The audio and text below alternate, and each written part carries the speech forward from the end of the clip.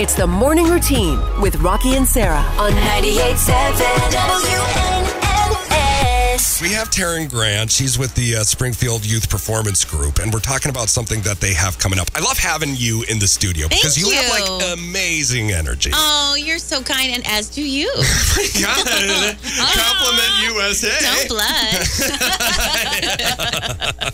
Well, this is a very, very cool thing because I love rock and roll. It's a very great. It's one of close to my heart genre, and we're talking about Rock the Conservatory, which is happening September 8th and September 9th this coming weekend, right? After we'll get through the holiday weekend. Yes. Everybody has their last hurrah. Yes. And then they'll come to the show. Awesome. Now, tell us about the show. What are we going to expect with this? So, Rock the Conservatory is located at the Grant Conservatory Music and Dance at 501 West Elliott Avenue, and this is the second year that we've had it. Okay. And I absolutely love seeing some of our musicians that I've seen grow up that are so talented come back every year, and the band grows and the talent just gets more spectacular.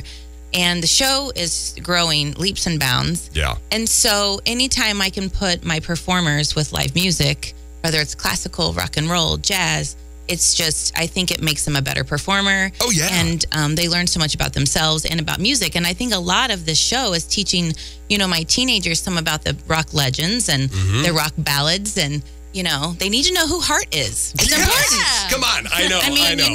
So when we sit down and tell them, learn a little bit about Barracuda, it's important. Yeah. I mean, like my nephew, he didn't know who Freddie Mercury was. And I was like, we're going to have to sit down and have a serious talk.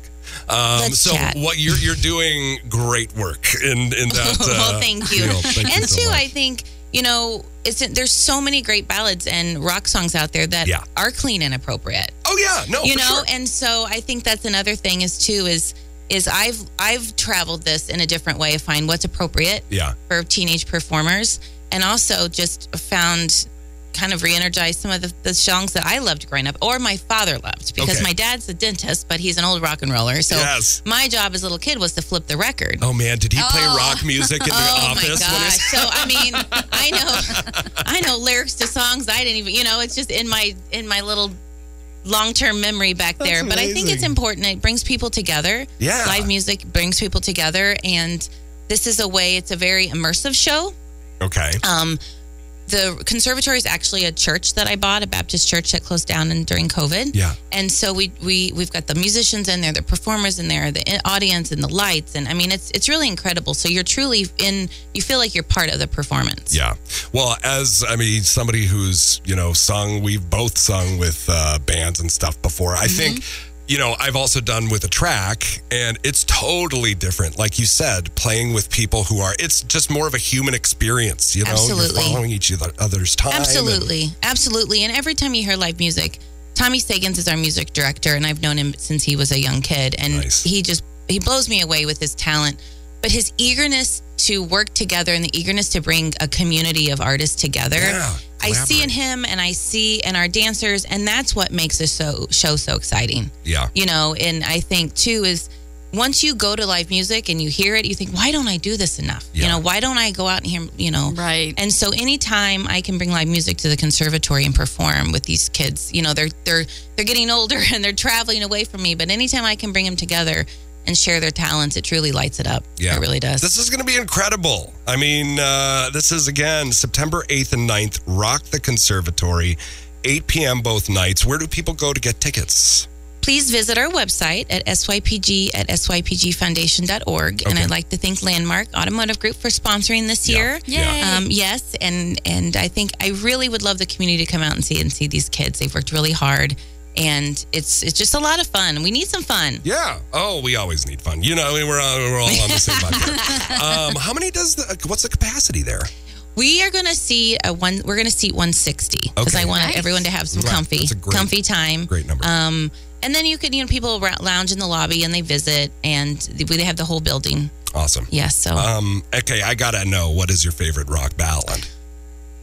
Gosh, I